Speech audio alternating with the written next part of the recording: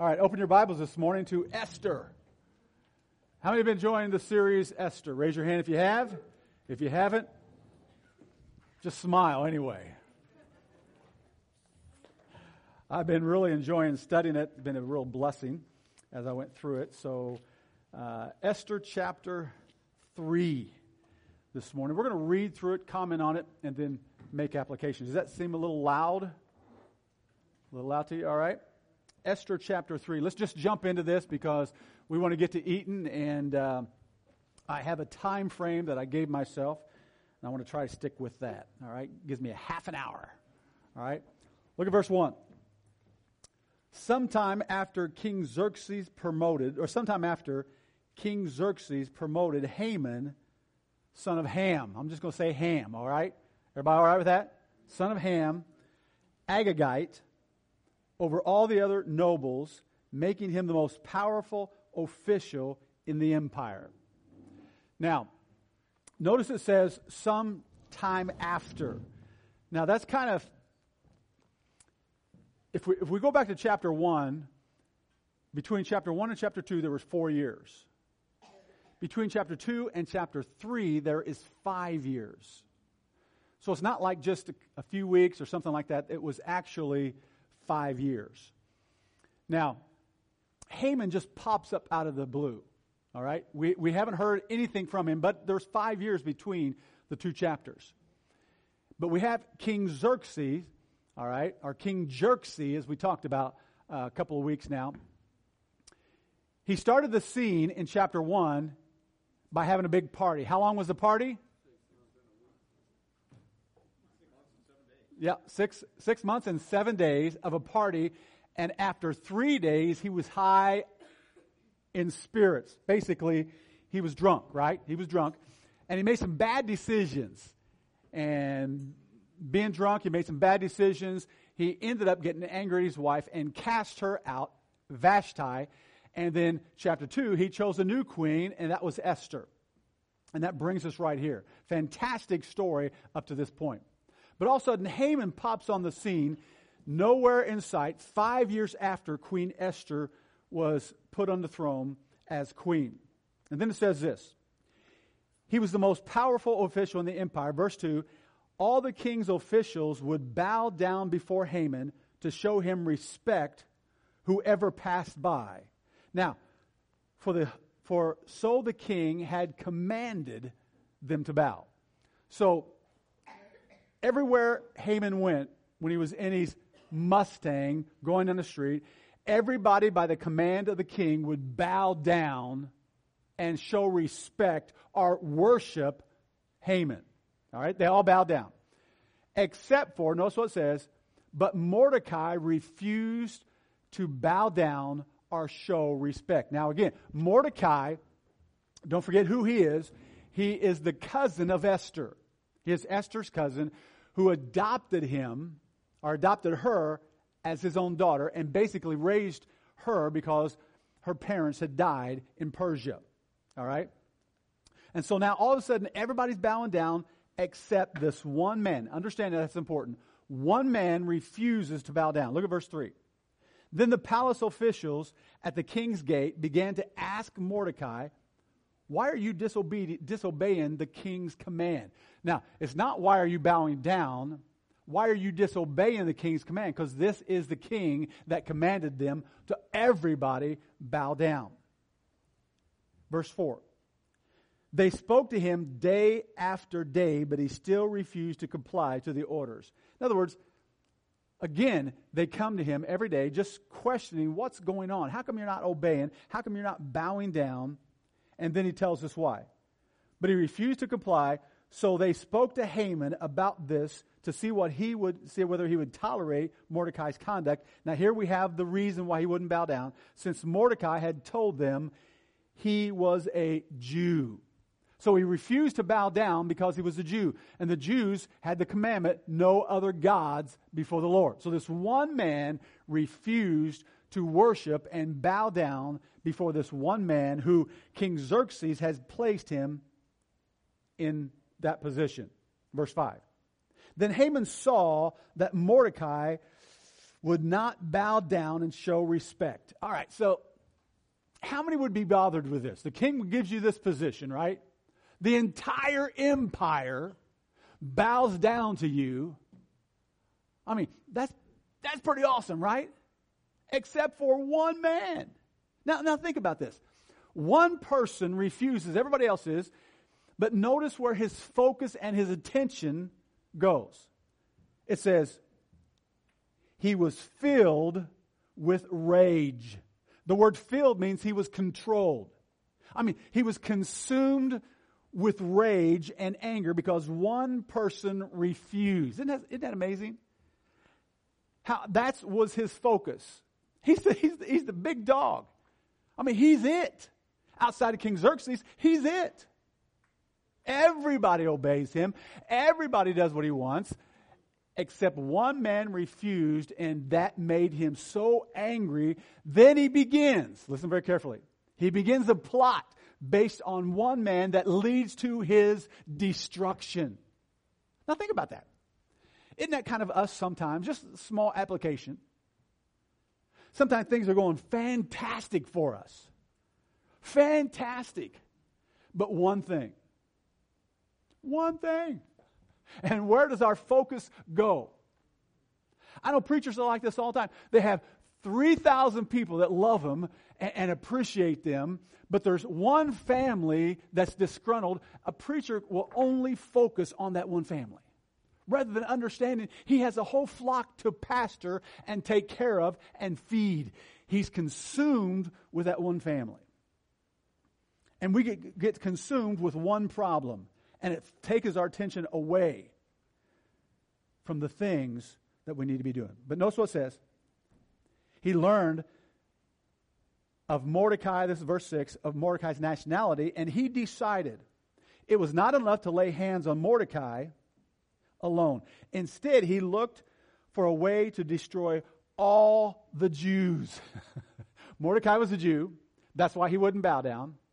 So instead of going out and getting Mordecai, he decides that all the Jews that were in Xerxes' empire, they were going to pay for what Haman did. Now that really wasn't the reason. Okay?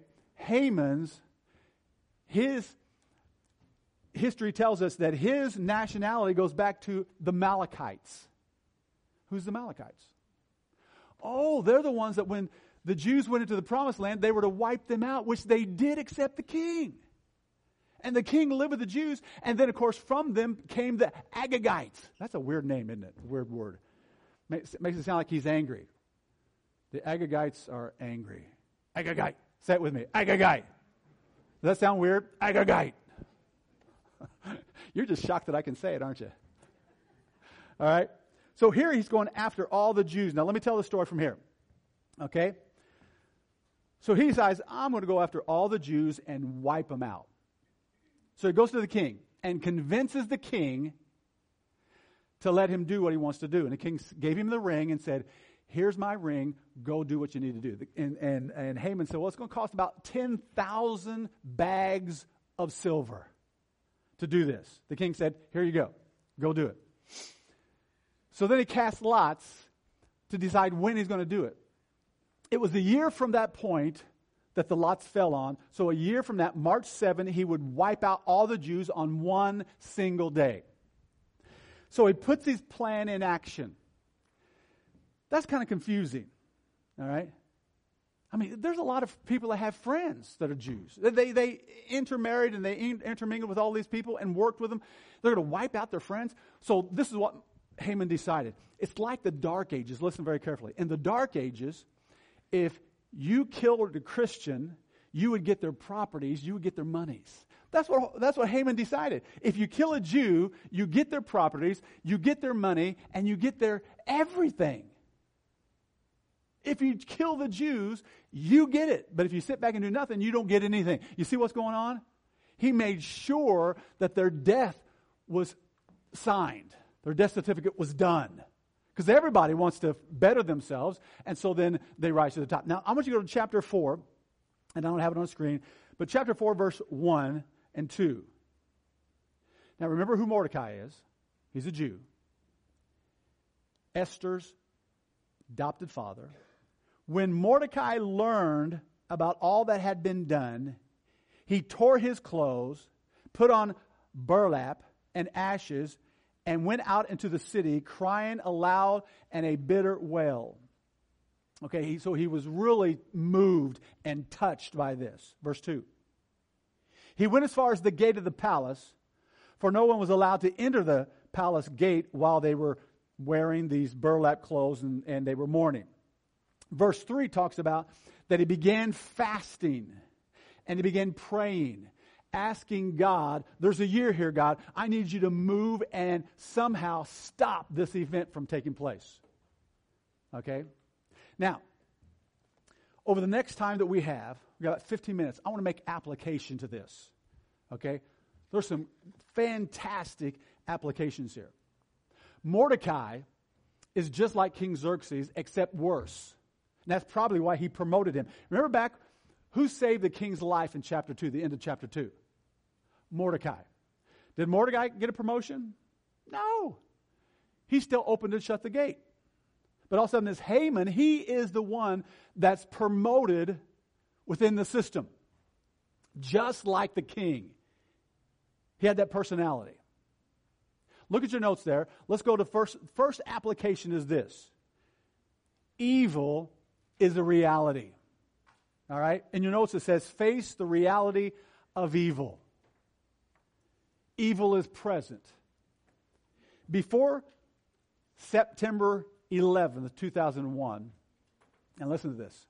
Before September 11th, 2001, we had our counter-terrorist agency knew of a group called Al-Qaeda.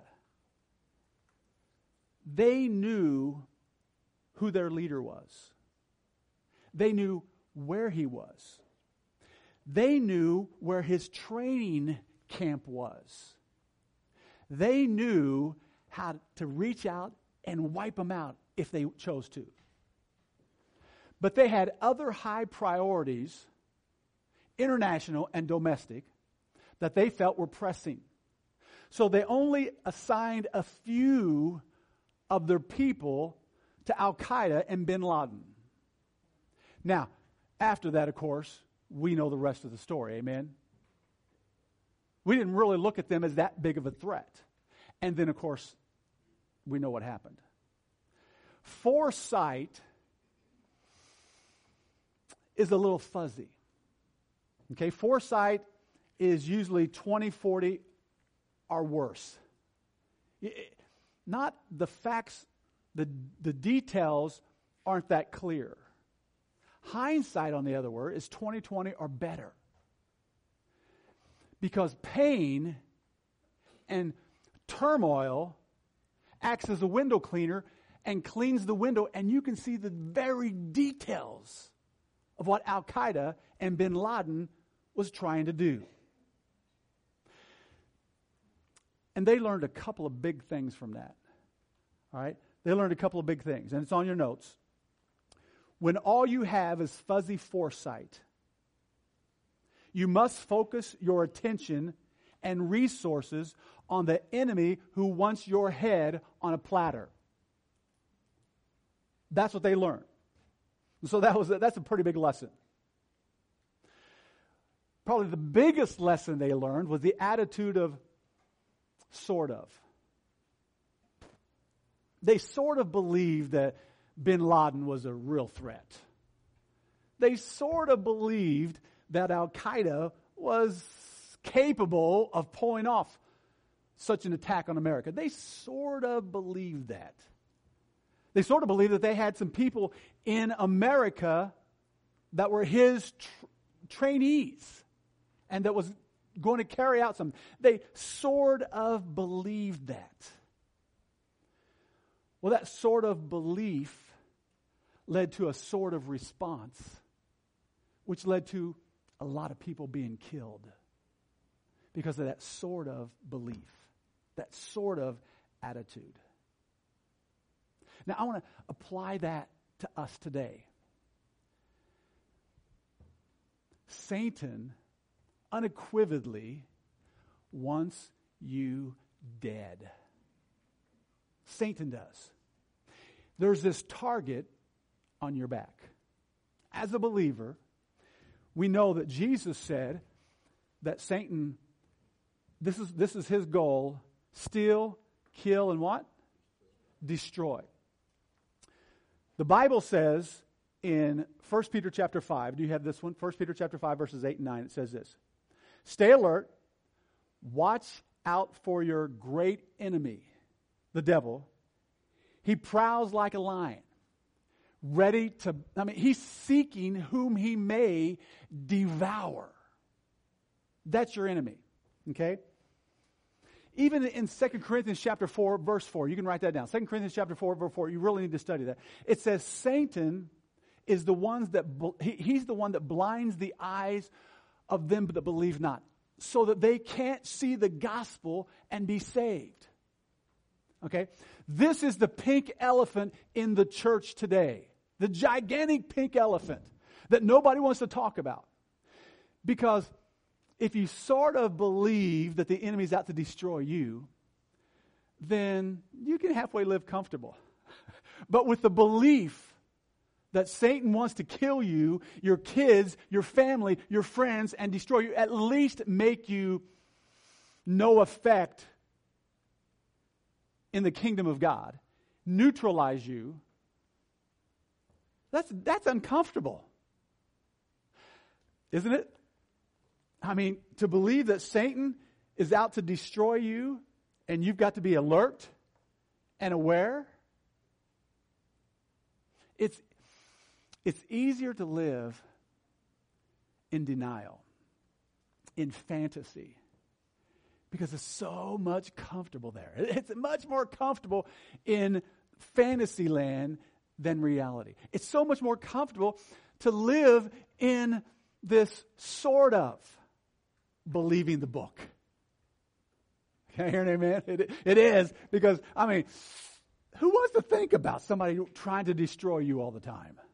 Who? Who wants to be alert all the time? Man, I want to relax. I want to go home, grab my dinner, sit on my chair that goes back, amen, and hit the TV, and I'm off in entertainment world. How many like that? You like to unwind? Raise your hand. All right? I mean, all of us, we want that me time, that unwind time. But what happens is this. Listen very carefully. When you live in that sort of attitude about the enemy, you're going to have an encounter like 9/11. It's guaranteed that you're going to encounter Satan and have your own 9/11 if you're not alert, because he is out to destroy, steal, kill, and destroy. He's like that roaring lion, ready to pounce on anybody that's not alert. That's why he says, stay alert. So we have to be alert for what he is trying to do. All right? Secondly, look at your notes there. All right? Another thing we need to do is gather intel, if you will. Satan has been watching film on each and every one of us. Okay? Just as Haman had these people reporting to him who was not bowing down. Satan and his demons have been watching film, and he is, listen, relentless. He doesn't rest. In Luke chapter 4, we have a story where Jesus fasts 40 days and 40 nights. Anybody ever done that before? I fasted 3 days. That's enough. Okay, so fasted 40 days, 40 nights. And Satan came to him and did battle, trying to bring him down. 3 attacks on Jesus. And the Bible says he whooped him soundly.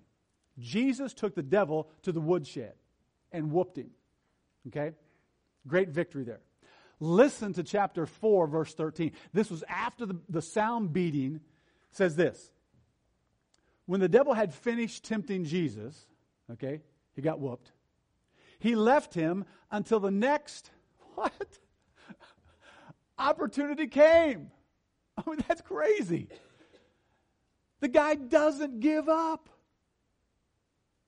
And when we sort of believe that Satan is there, and we sort of believe he wants to destroy us, he's coming back eventually and going to try to take us down. Why? Because he's relentless. He doesn't rest. And he's relentless. He's an opportunist. He looks for that opportunity. Another portion of Scripture. As we gather intel, he's relentless, doesn't quit, and he's going to come back. If somehow you defeat him one time, he's going to come back when you least expect it. Okay? I mean, Esther was living high. Mordecai was my daughter, so to speak, is queen. And when they least expected it, here comes Haman. Bam! It's powerful. Another scripture, gathering intel, is 2 Corinthians chapter 2, verses 9 and 10. 9, 10, 11. Look what it says. I wrote to you as I did to test you and see if you would fully comply with my instruction. Paul's talking to the Corinthian church to see if they were listening to what he had to say. Now listen to this. When you forgive this man, he's talking about a man that's in sin, I forgave him too. All right? And when I forgive whatever needs to be forgiven, I do so with Christ's authority for your benefit. He's talking about forgiveness here. If the church forgave him, Paul says, I forgive him, and of course Christ forgive him. So that Satan, listen to this, will not outsmart us, for we are familiar, notice what it says, with his schemes. What's he talking about? Satan, he has certain things that he strives to do. And one of the main things he strives to do is to get the church to look at that one person over here that doesn't bow. What I mean by that is this. He tries to get the church focused on the one person that they're offended with, that didn't smile at them, or disagrees with them, or is upset with them. Okay? This is what happens in the church. This is what happens today. Is we get so focused on the one person that doesn't do things exactly like I would do, or doesn't believe exactly, or they didn't smile at me, or they just don't appreciate me. And it gets us to focus on ourselves and gets offended. That's what it talks about. That's Satan's work today, to get us all riled up and to be offended. Because when he gets the church offended, they no longer are focusing on God, on his purpose for their lives, but they're focused on what? Me. This is the pink elephant in the room. And we sort of believe he's there, and he gets us. Every time you get offended, every time somebody gets offended in the church at you, it's Satan behind the scenes, because this is his goal. I could go story after story after story of people in the church that got offended and left over somebody else in the church. It happens all the time. And rather than the believer understanding, oh, this is just Satan trying to get me to be offended and to be upset with the church and have disunity and leave, instead of identifying Satan, he looks at it, it's the other person, and I can't be around him. I got to leave. Give me an example. We had a family here a few years ago, that got offended. I went after him, brought him back. Met with them, I think 3 to 5 times as they weren't faithful, and I knew something was wrong. So I met with them, tried to deal with the issue and get it resolved. Finally, they said it was fine, but they still didn't come. And so they were gone like a month. And all of a sudden they call me, don't you care? So first they were offended with other people, but all of a sudden because they're offended with other people, and I went to them several times, but I hadn't gone like a month, now they're offended with me. You see that? It doesn't stop. Rather than identifying this, who really is causing all this, And they experienced the 9/11 in their life. They lost their church family, because of this attack by the enemy. Rather than identifying it on who it was, they were devastated with what they thought where everybody was against them. So what we got to do is we've got to move. How am I doing on time? Perfect. We've got to move from sort of to definitely. We got to move from sort of believe to definitely believe. Sort of to believe. Or sort of to definitely. Sort of to definitely. Get that in your brain. Sort of definitely. Say it with me, church. Ready? Here we go. Sort of definitely. That was lame. Ready? Here we go. Sort of definitely. A little better. Sort of. There you go. Amen. Get that in our heads, because we've got to move from sort of to definitely believe that the enemy is trying to take us down. And so when we see these things happen, we know instantly that Satan is trying to get me offended at my brother. Satan is trying to get my brother or my sister offended at me. We've got to get to that place where we understand he's behind the scenes and he's working it out to destroy us so that we will experience a 9/11 attack. And many lives are destroyed. When we get to definitely, we will shut down Satan's attacks, his terrorist attacks in our life, in the life of the people close to us, in the lives of the people in the church, and in the world, if we as a church recognize what he's doing. Every single time, this is Satan at work in our lives. And as we look at the scripture, just in closing, a couple of scriptures. Now, Mordecai did the right thing. Okay?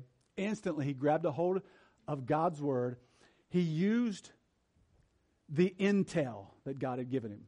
We have the intel on Satan right here.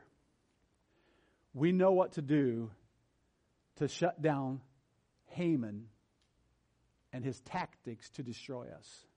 It's right here. Okay? And one of the things to do is to, again, believe that this offending is from the enemy. Let's go to Psalms 119, 165. Okay? Those who love your word have great peace. When we get to the place where we love the word of God, and it is, the authority for everything we believe. It's the authority for what we practice, and we strive to make application, like we're doing today, to Esther chapter 3. We're striving to make application. We love this book. We have great peace. But here's the great thing. And the King James says this, and nothing shall offend thee. That's what it says. Nothing shall offend thee. In other words, because you love the book and you understand, basically, you know what it says because you love it so much and you've read it and you're into it. You know Satan's tactics and you know what he's up against. So I'm not going to let Satan get the victory. I'm not going to stumble. I'm not going to be offended. And that's what Mordecai did. All right. Secondly, another verse is in 2 Corinthians chapter 10, verses 3 and 4. Now, of course, this is, we're human, but we do not wage war as humans do. We use God's mighty weapons. That's what Haman did. Okay? He went to prayer. Not worldly weapons, to knock down the strongholds of human reasoning and to destroy false argument. Okay? We bring down every stronghold. We can go, listen, if we understand that this is a spiritual warfare going on, like Mordecai, and we'll talk about it next week, he got on his knees and he fasted and prayed continually. Got the other Jews to fast and pray. It literally brought down Haman's schemes. You and I can go to the Lord and we can bring down those strongholds in our lives and in the lives around us by simply going to the Lord and praying. Because this is what we do. When we sort of believe these problems that we have in our lives, we chalk them up to natural problems with natural solutions. We have natural problems. Things happen to us all the time. And we need some natural solutions to deal with it. And the whole time, what's happening is we've taken out our finger pistols and we're firing back at Satan with his massive warships that are pointed right at us and firing those big old weapons at us. We got our finger pistols and our booger bazookas out.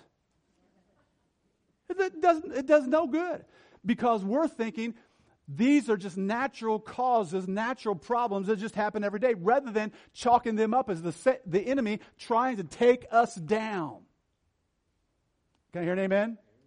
He's behind the scenes and he's doing all this to take us down. And we think, it's just natural problems and we're just going to solve it naturally. Well, Mordecai said, no way. This is too serious. And he goes to prayer and he prays for months. And he gets all the Jews to pray with him. And we're going to find out to get Esther. She fasts and she prays. And God brings down that stronghold that Haman had over the entire kingdom.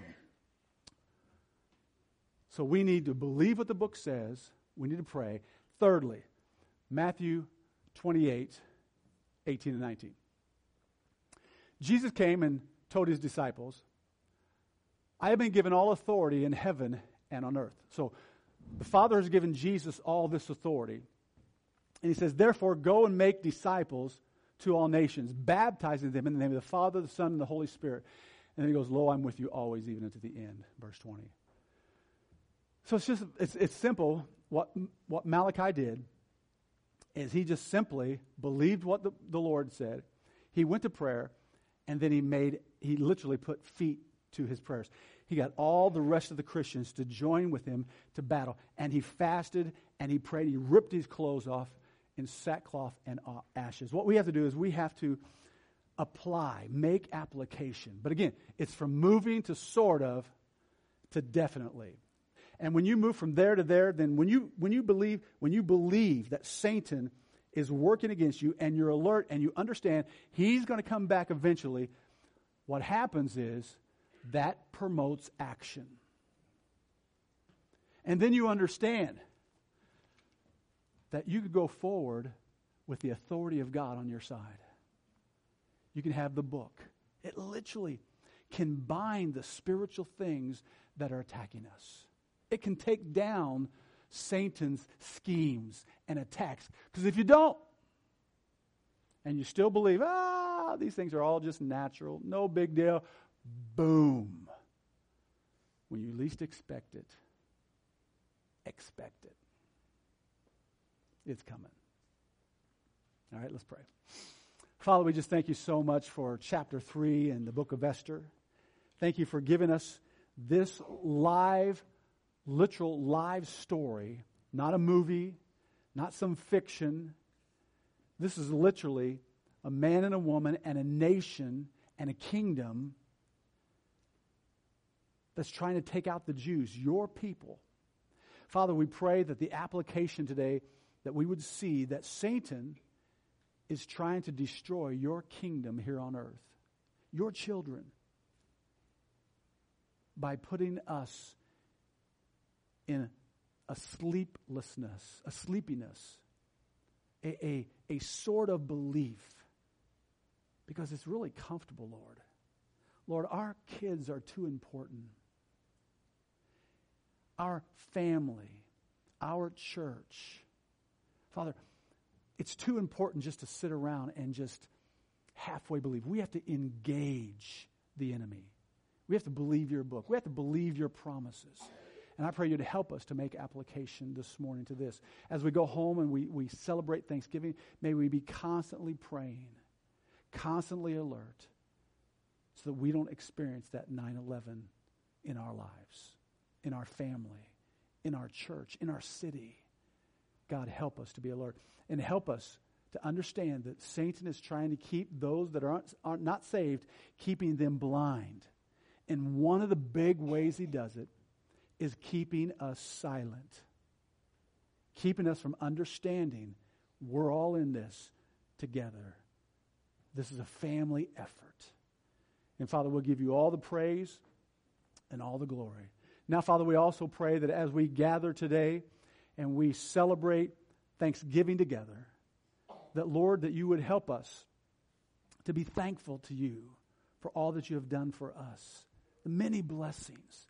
And may this be a great week with our family and our friends and celebrating our family, celebrating our nation, and most of all, celebrating our relationship with you, Lord. So bless this food as we partake. Bless our fellowship, and we'll give you the praise in Jesus' name.